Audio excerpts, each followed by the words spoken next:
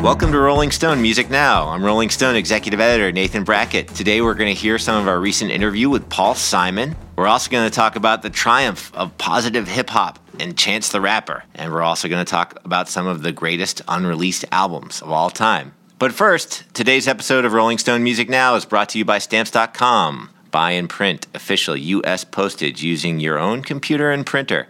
Sign up for Stamps.com and get a 4-week trial and $110 bonus offer when you use the promo code MUSIC. Today's episode is also brought to you by Helix Sleep. Get a great night's sleep on a mattress that's customized just for you. Go to helixsleep.com/music and get $50 off your order.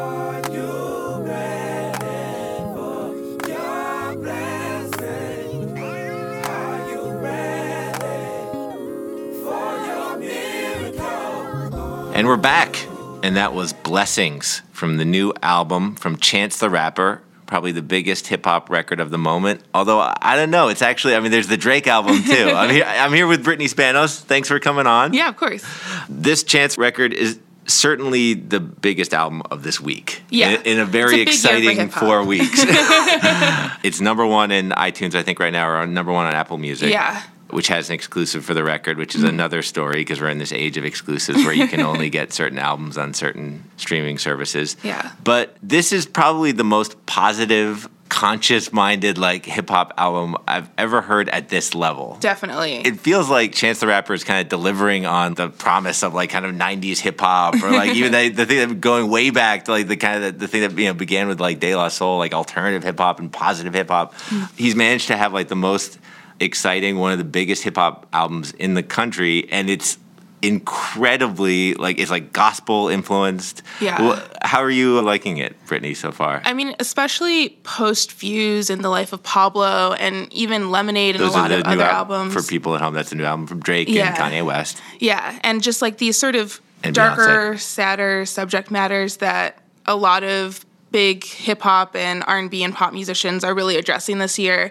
And then there's Chance, who's just so grateful. He's just happy to be here. And so I am loving Coloring Book and just how happy he is. Obviously, Acid Rap is really his, That was his debut. Yeah. Well, actually, maybe... his second mixtape. Sorry, yeah. Second mixtape. Yeah, Brittany, if you don't mind, maybe you could take listeners kind of get them up to speed on Chance the Rapper and who he is. Mm-hmm. So Chance the Rapper is this very young, I believe he is 23. Yeah, 23. Very young Southside Chicago rapper who really broke through with Acid Rap, which I believe came out in 2012.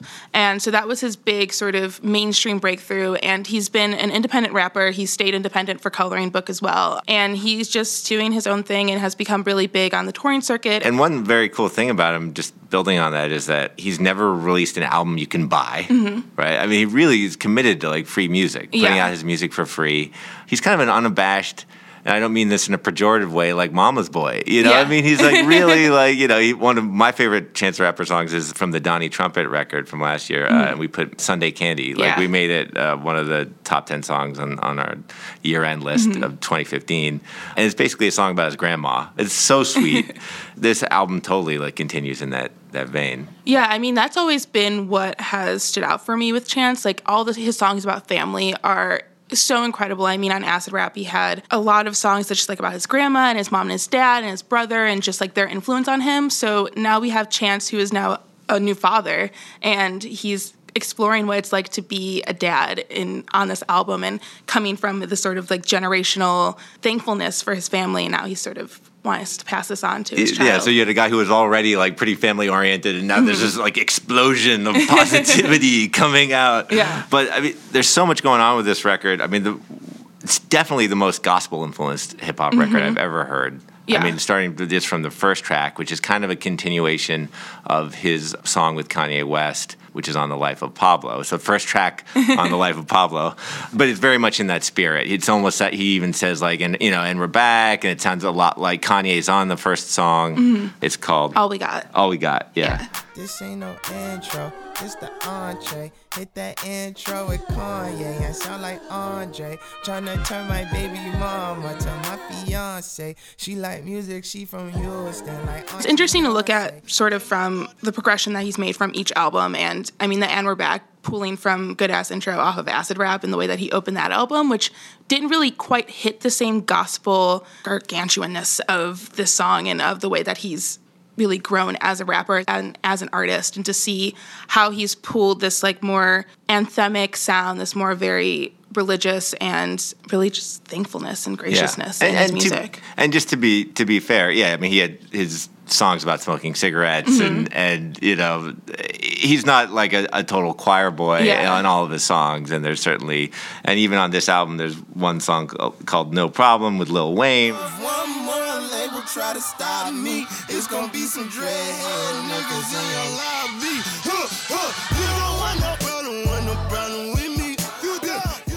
Talking about like, you know, taking over labels, and which I almost felt bad for the record labels with this song. It's like, here's this guy, he's like one of the hottest rappers in the country, talking about labels trying to stop me. I'm, you know, gonna take over your lobby. I'm using euphemisms here a little bit, and you know, the poor record labels, they've never been like more diminished. Like ever, you know, they've had like a famously bad 20-year run, and now, you know, like how are they even gonna try to stop this guy? You know, it seems like an unfair fight at this point. That's what I love with the Kanye song, because he has Kanye on there, but he's also like, I'm not going to sign to Kanye's label, which is just really funny because of how much Kanye really tries to push his good music artists. I mean, Designer, he had this huge break with The Life of Pablo, with Panda being sampled on there. So he's like, I'm not going to be on Kanye's label. Yeah, sorry, buddy. I'll be your protege, but don't try to sign me to one of those things. Kanye's best prodigy. He ain't signed me, but he proud of me. You also mentioned Juke Jam, which is a very sweet song, just about like meeting a high school sweetheart, like at a roller skate rink. I remember you used to, I remember you, 'cause we've got so much history, baby. Maybe. This is, again, Justin Bieber and Chance pairing up. They paired together on Justin Bieber's Journals, which came out in 2013, which was this more R&B sound from Bieber, and Chance had this great feature on Confident. So it's cool to see them pair up again, because I feel like they work really well together, and I think that Chance was definitely one of the better features on Journals. And so to see kind of Justin sort of getting back to his like crooner side and being on this song, and sort of a more low-key feature from him on this really sweet sort of high school, junior high-ish kind of love song is really awesome. I feel like there have been so many different types of MCs and rappers for decades. There's always been like kind of more conscious and political rappers or more positive-minded rappers. But I think one key difference is that hip-hop kind of has the space for someone like that to get big. Yeah. Which is kind of exceptional. Like, we're in such a remarkable time for hip-hop. Yeah. And I think it's interesting, especially with Chance, because he's not saying anything that's particularly political. It's more of a political act that he's happy. Right. Like, he's just like, I'm going to not tell you, I'm going to show you that this is my life, that I've become this independent star, and I've done this really on his own. And all these people like Kanye sort of backing him has come very naturally and sort of after time, and after he's really established himself on his own, and now he has a family, and he's really appreciative about that. And it's very political to just be almost happy and just to be like, no, I mean, it's definitely like a hip hop thing about like, you know, smiling on your album cover. But Chance is someone who can say like, hey, no label put me up to this because I did it all myself. You know what I mean? I'm just doing this because this is who I am, kind of as you said. Yeah, he's very proud of where he came from too, and what he's done for the community of Chicago and for the artistic scene there, for especially teenagers. He hosts this open mic night every Monday in Chicago for high schoolers. So he really wants to pass down this torch, even though he's already super young. Like, he's always really close in age to everyone. But it's been said, he seems like an old soul. Yeah, he has like a lot of youthful nostalgia for like the past, and also just for his own youth and all that. But yeah. Well, anyway, this is an exciting record, and one that's going to reveal itself, I'm sure. Yeah. Are there any other tracks that you love? I mean, Angels still holds up really well.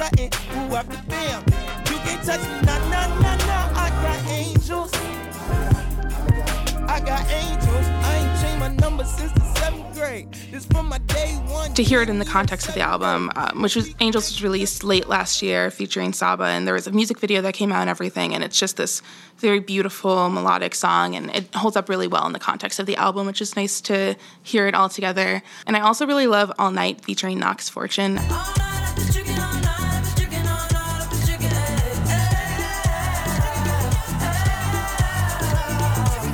Everybody outside got everybody outside when I pull up outside all night though. That song is the more turnt song on the album, which is, it still even works within the context of it. It doesn't feel too separate, but it's more of the party song that acid rap really had a lot of. Well, all right. Brittany Spanos, thanks for coming on. Thank you.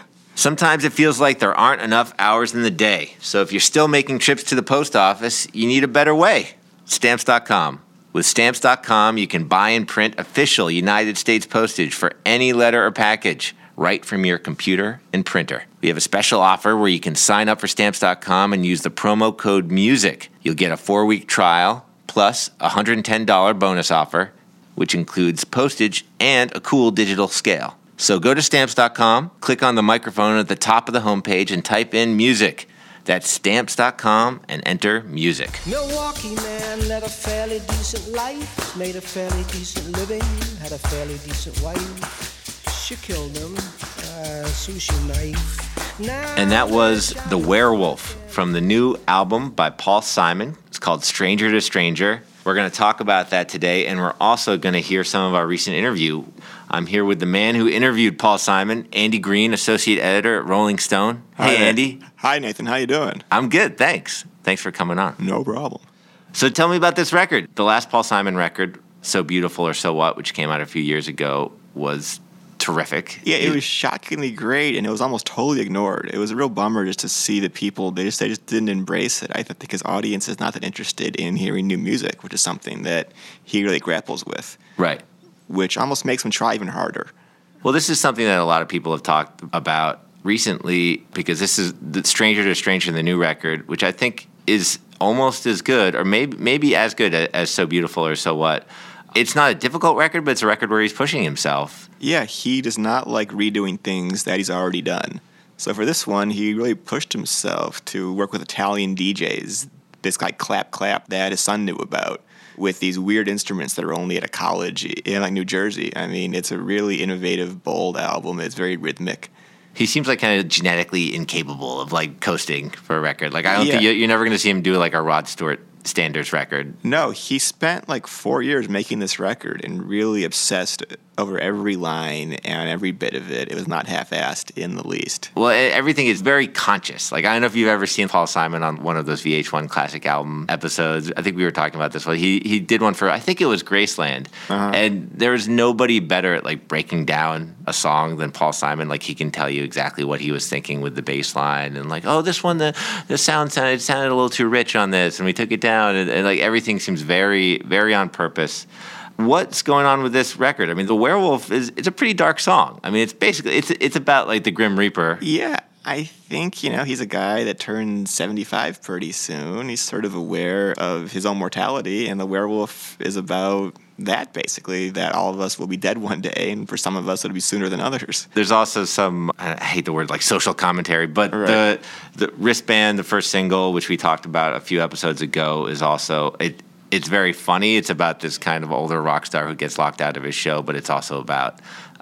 in the third verse, the story changes from this funny story about a rocker that gets locked out of his own concert to the wristband serving as a metaphor for the haves and the have-nots. And then the haves, they have wristbands, but there's plenty of people that don't, and that's, it's a very clever way to sort of flip it. What are the other songs that have jumped out for you on this record? There's Cool Papa Bell, which is about an old baseball player, but also a bit more than that. That's a fantastic one. Every day I'm here, I'm grateful, and that's the gist of it.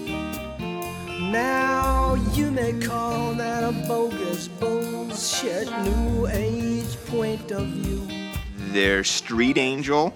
I think that was inspired by an insane asylum. We hide our hearts like holy hostages. We're hungry for the love, so we bite.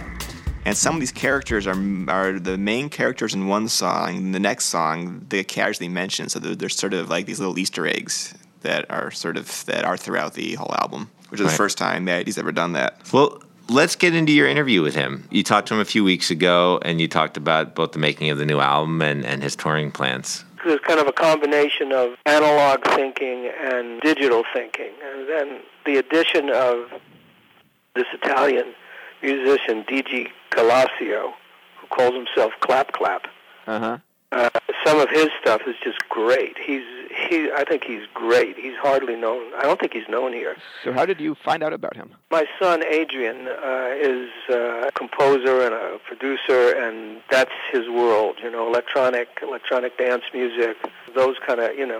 He's 23 and he knows that world. And he told me about him, and I went to listen to one of his albums called Taiyi Beba, Tayibbeba. It's so great. Mm-hmm. It's African samples that he put digital dance grooves behind, and it's really it's really a masterpiece. It's just great. So I contacted him, and when I played Milan, we met, and I played him, the album and the place where it was then, and I asked him if he wanted to play on any of the tracks, and he picked a couple of the tracks, and he just added tons of stuff and let me weed out whatever I didn't want and use what I did want. He was living in Sardinia then, and he'd do the stuff in the studio in Sardinia and then send it to me.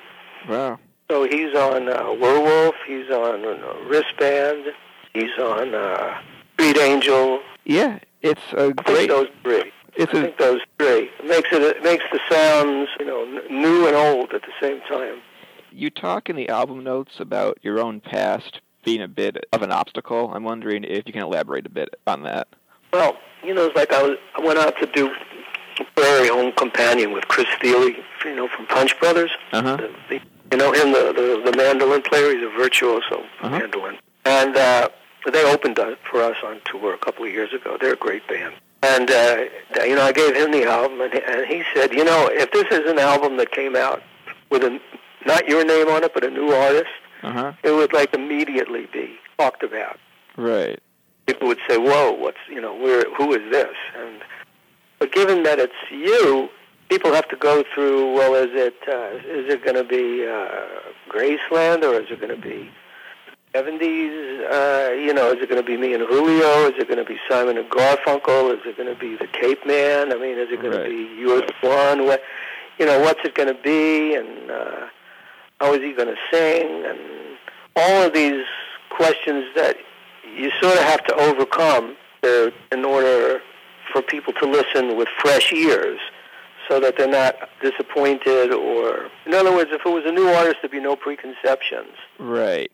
But as it's an artist who's been familiar to the public for 50 years, there are a lot of preconceptions. So to get people to listen in a way that's open, you have to really make something that's interesting. It has to really be interesting because people are prepared for it to be not interesting. Right, and I think people are so emotionally attached to music you made decades ago. It's hard for them to just let go of that, because when they hear an old song, it reminds them of their life back then, and some people just don't want to hear a new song from somebody that they loved, That would be the older demographic. Right, yeah. But the younger demographic, which is a pretty high percentage of my concert audience. Oh, yeah, for sure. If they know those songs, they know it through their parents. Right. So they're more interested in hearing me play Rewrite from So Beautiful or So What, or they want to hear something from the Cape Man, or like The Obvious Child, even, which is so much fun. Or some tune from Rhythm of the Saints that I haven't played, and right.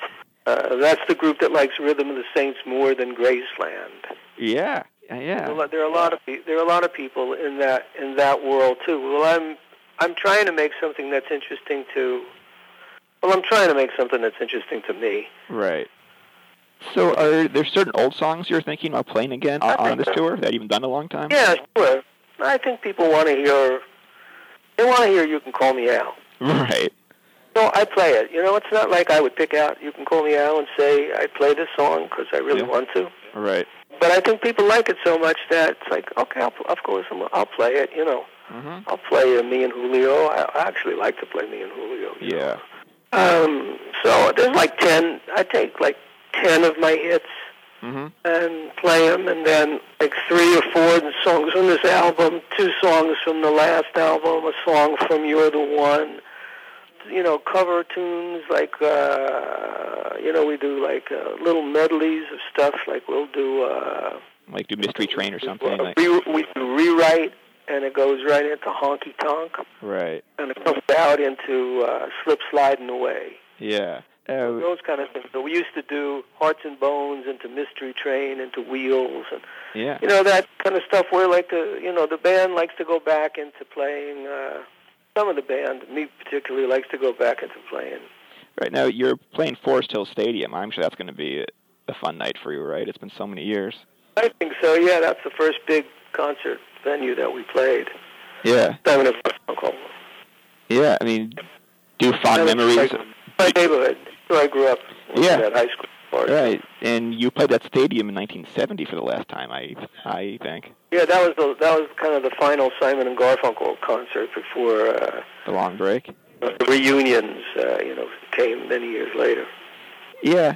Now, fans are always curious about that. Do you think that there's going to be one more tour with Simon and Garfunkel ever?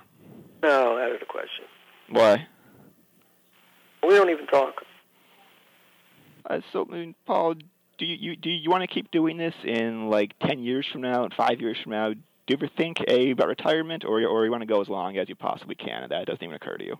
No, I think more about retirement. Oh, why? Because I'm interested in. Well, first of all, I think it's an easy thing to try and see if you get bored, and I'm curious to see what happens with my sort of inborn creative impulse if I deny it this outlet that I've been doing since I'm 12, which is writing songs. Right. I want to see what else it might produce that could be really interesting about the whole big picture of life and all that. I can always come back and try to write music and to come back to that. Yeah, and your voice. I don't know. Philip Glass he's my other kind of one of my role models, and he just keeps going. Like he'll say to me, "Well, if you don't do it, we'll write a Paul Simon song." He definitely didn't seem very eager to talk about Art Garfunkel or the possibility of a Simon and Garfunkel reunion. It's a very sensitive topic. They've been friends since 1954 or something when they met in the 6th grade. And it's gone through so many phases in and out. They're close, they aren't speaking, they're touring again. And in 2003, they made peace, and they toured through 2009 and were making a lot of money and seemed to be friends again. There's even pictures of them seeing Yankees games, when they would go together, and they weren't even paid to be there. But Art lost his voice maybe 5 years ago, and it came back, and Paul seemed to have lost interest in it. Which is an awful story. I mean, he really did. He blew out his vocal cords from too much singing, or do you know what the... He told me he was playing a private gig down in Mexico or something, or South America even, and he choked on some lobster. Oh, my God.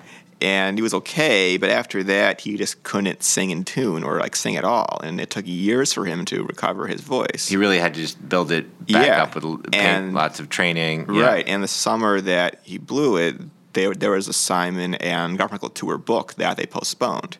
And then Art was hoping that when he recovered, that those dates would happen, and Paul didn't want to do that. And Paul told me that they're not even speaking anymore. Right. And it was not something that he seemed to want to talk much about. But Art has been talking about him to the press in very unkind ways, which is not surprising. Well, it's kind of like a brotherly relationship with lots of ups and downs. I mean, and it kind of began playing out in public decades ago with, for one, The Only Living Boy in New York, which Paul wrote about, Art Garfunkel, right when Art Garfunkel was kind of a hot Hollywood property, and he had starred in Carnal Knowledge.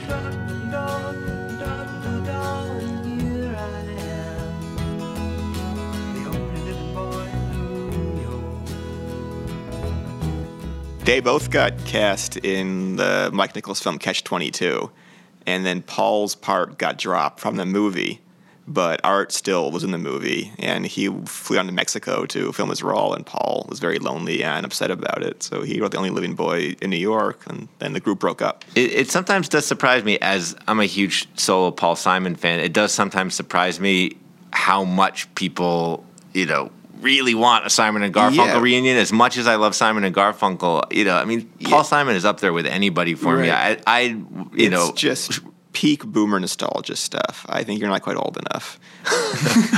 I think people that grew up in the 60s, those albums sold millions and millions and millions and millions are all over the radio. Then The Graduate's such a crucial movie for that period for people's lives. Right. And those songs, in fairness, were like kind of top 40 in a way that the Paul Simon songs weren't. Yeah, a lot of them there's weren't. Something with their voices together. And when Paul tours now, he plays theaters. When it's with Garfunkel, it's in arenas. Tickets cost $400. They sell out. I mean, it's a much bigger thing, Simon and Garfunkel, than just Simon. And I think that probably still bothers Simon. He's done so much great stuff on his own. And it's been 45 years of that. And people are like, so are you going to tour again with Garfunkel? I mean, I can understand why my question would bother him, because it's like, it's been 45 years, enough of Garfunkel. He's one of the few artists kind of at his age level who's really still pushing himself and successfully pushing himself. I think him and Leonard Cohen are the two artists of the 60s that still make incredibly vital new music, still sing great, still really care, still care as much as they ever did. And it's incredible. I mean, his voice is amazing for his age. And his tour right now is very cool. We're looking forward to seeing him. He's playing it in Forest Hills. Forest Hills Stadium, the first time he's played there since the last tour with Garfunkel on all of the original run in 1970. It'll be kind of a Queen's homecoming. Yeah, it's a Forest Hills homecoming. They grew up right there. You could probably walk. It's probably a very short walk from his childhood home to that tennis stadium. Well, Andy Greene, thanks for coming on. I'll see you in Forest Hills. Yep, I'll be there. If you're listening to this podcast, I'm going to guess that you're unique. You don't walk like everyone, talk like everyone, or sleep like everyone. So why is your mattress one size fits all? Because a truly customized mattress will cost you $5,000 to $10,000 until now. If you go to helixsleep.com, answer some simple questions based on 4 key preferences, they'll run it through their proprietary algorithm, develop your custom sleep profile, and the result is going to be the most comfortable mattress you've ever slept on. That's why everyone from GQ to Forbes are talking about Helix Sleep. You have 100 nights to try it out, and if you don't love it, they'll pick it up for free and give you a 100% refund, no questions asked. Go to helixsleep.com/music and get $50 off your order. That's helixsleep.com/music. Life is for the living. Don't sit around in your ass, smoking grass. That stuff went out a long time ago. And that was Life is for the Living by the Beach Boys, which is from their lost album, Adult Child. This is the Reader Mail segment, and we're going to talk about a recent story that ran on RollingStone.com on 15 legendary unreleased albums. I'm here with Hank Steamer, Senior Music Editor at RollingStone.com. Hank, thanks for coming on. Thanks a lot. Thanks for having me. All right. So you edited this story. That's correct.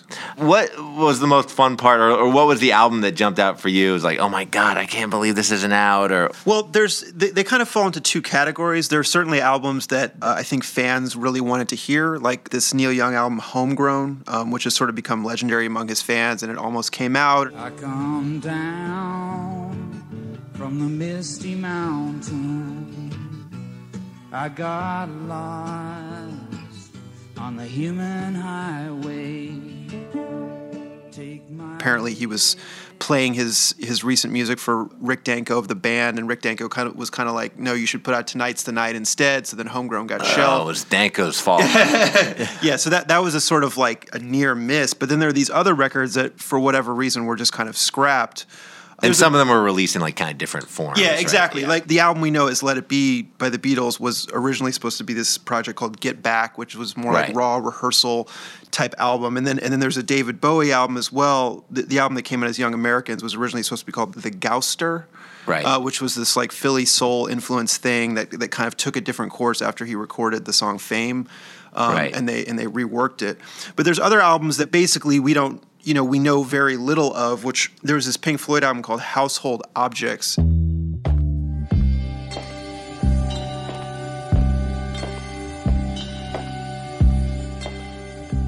As its title would indicate, it was basically the band. They had this idea of coming up with songs that were all played on like household, like kitchen items, light bulbs, saws, hammers, and brooms, and all this sort of stuff. I can't see why they didn't put that one out. It's like, you know, like Animals and Dark Side of the Moon, and then we got Household Objects. Yeah. Well, yeah, I mean, and apparently it almost happened. And there was an interview with Richard Wright where he remembered, he says, I remember sitting down with Roger Waters and saying, Roger, this is insane. And, I guess there was kind of a conflict in the band whether they should pursue this. But I think that It's just kind of fascinating to think about, especially with Prince, because we know that he has this huge vault, literally, in the basement of Paisley Park, where there's like untold Which riches. we've been writing a lot about lately, for sure. Exactly. Yeah. And I think, too, we've also been celebrating things like, the anniversary of Pet Sounds, the anniversary of Blonde on Blonde. I think these classic albums, like a lot of times you don't think about how like an artist's discography it's sometimes sort of arbitrary. Like the album that comes out, it could have been another record, right? Especially with someone that's insanely prolific, like a Neil Young or like Prince or something like that. They might have put this out, they might have put that out. Unless you're Kanye West, and then you can just keep changing it on Tidal. You can just keep fixing wolves. Yeah, exactly. Yeah. I assume a lot of this stuff has been bootlegged, or some of this stuff at least is available online. One of the better known ones on this list is the kind of alternate version of Born in the USA.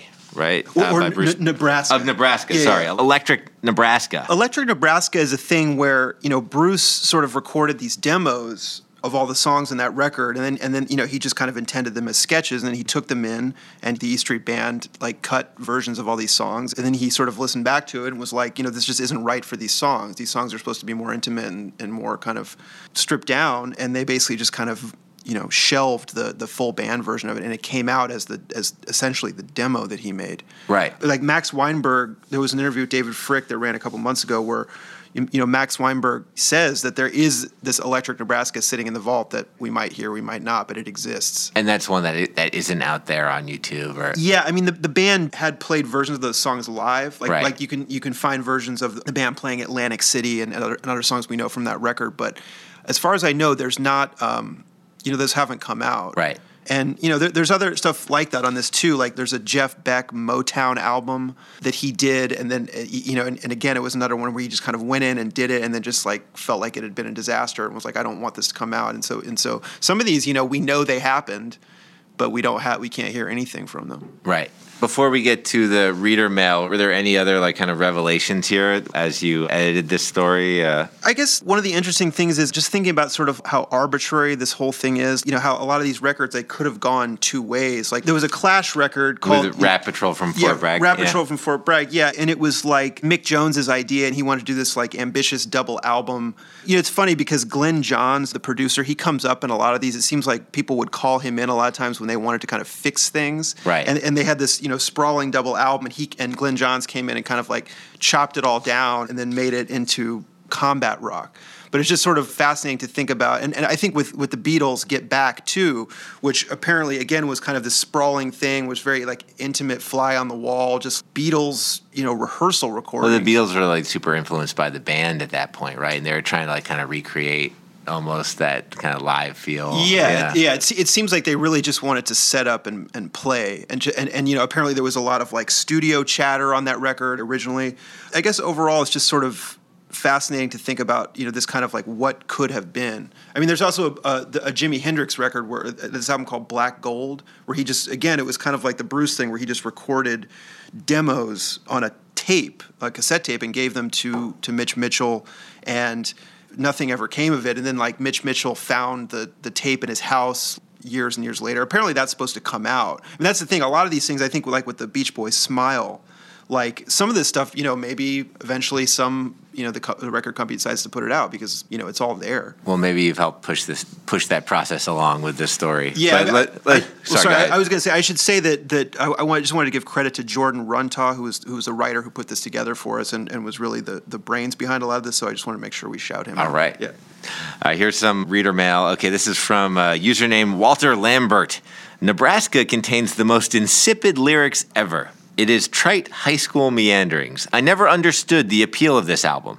Would you agree, Hank? I wouldn't agree. I mean, I'm a fan of the record. I think it's generally considered to be one of Bruce's masterpieces. It was the Chicken Man in Atlantic City that threw Maybe Walter. That was the insipid part. Yeah, I don't know. It's hard to say. Okay, this is from Magnus Hagermere. That Let It Be was the Beatles' weakest album only confirms how great they were before they split up and how important George Martin was.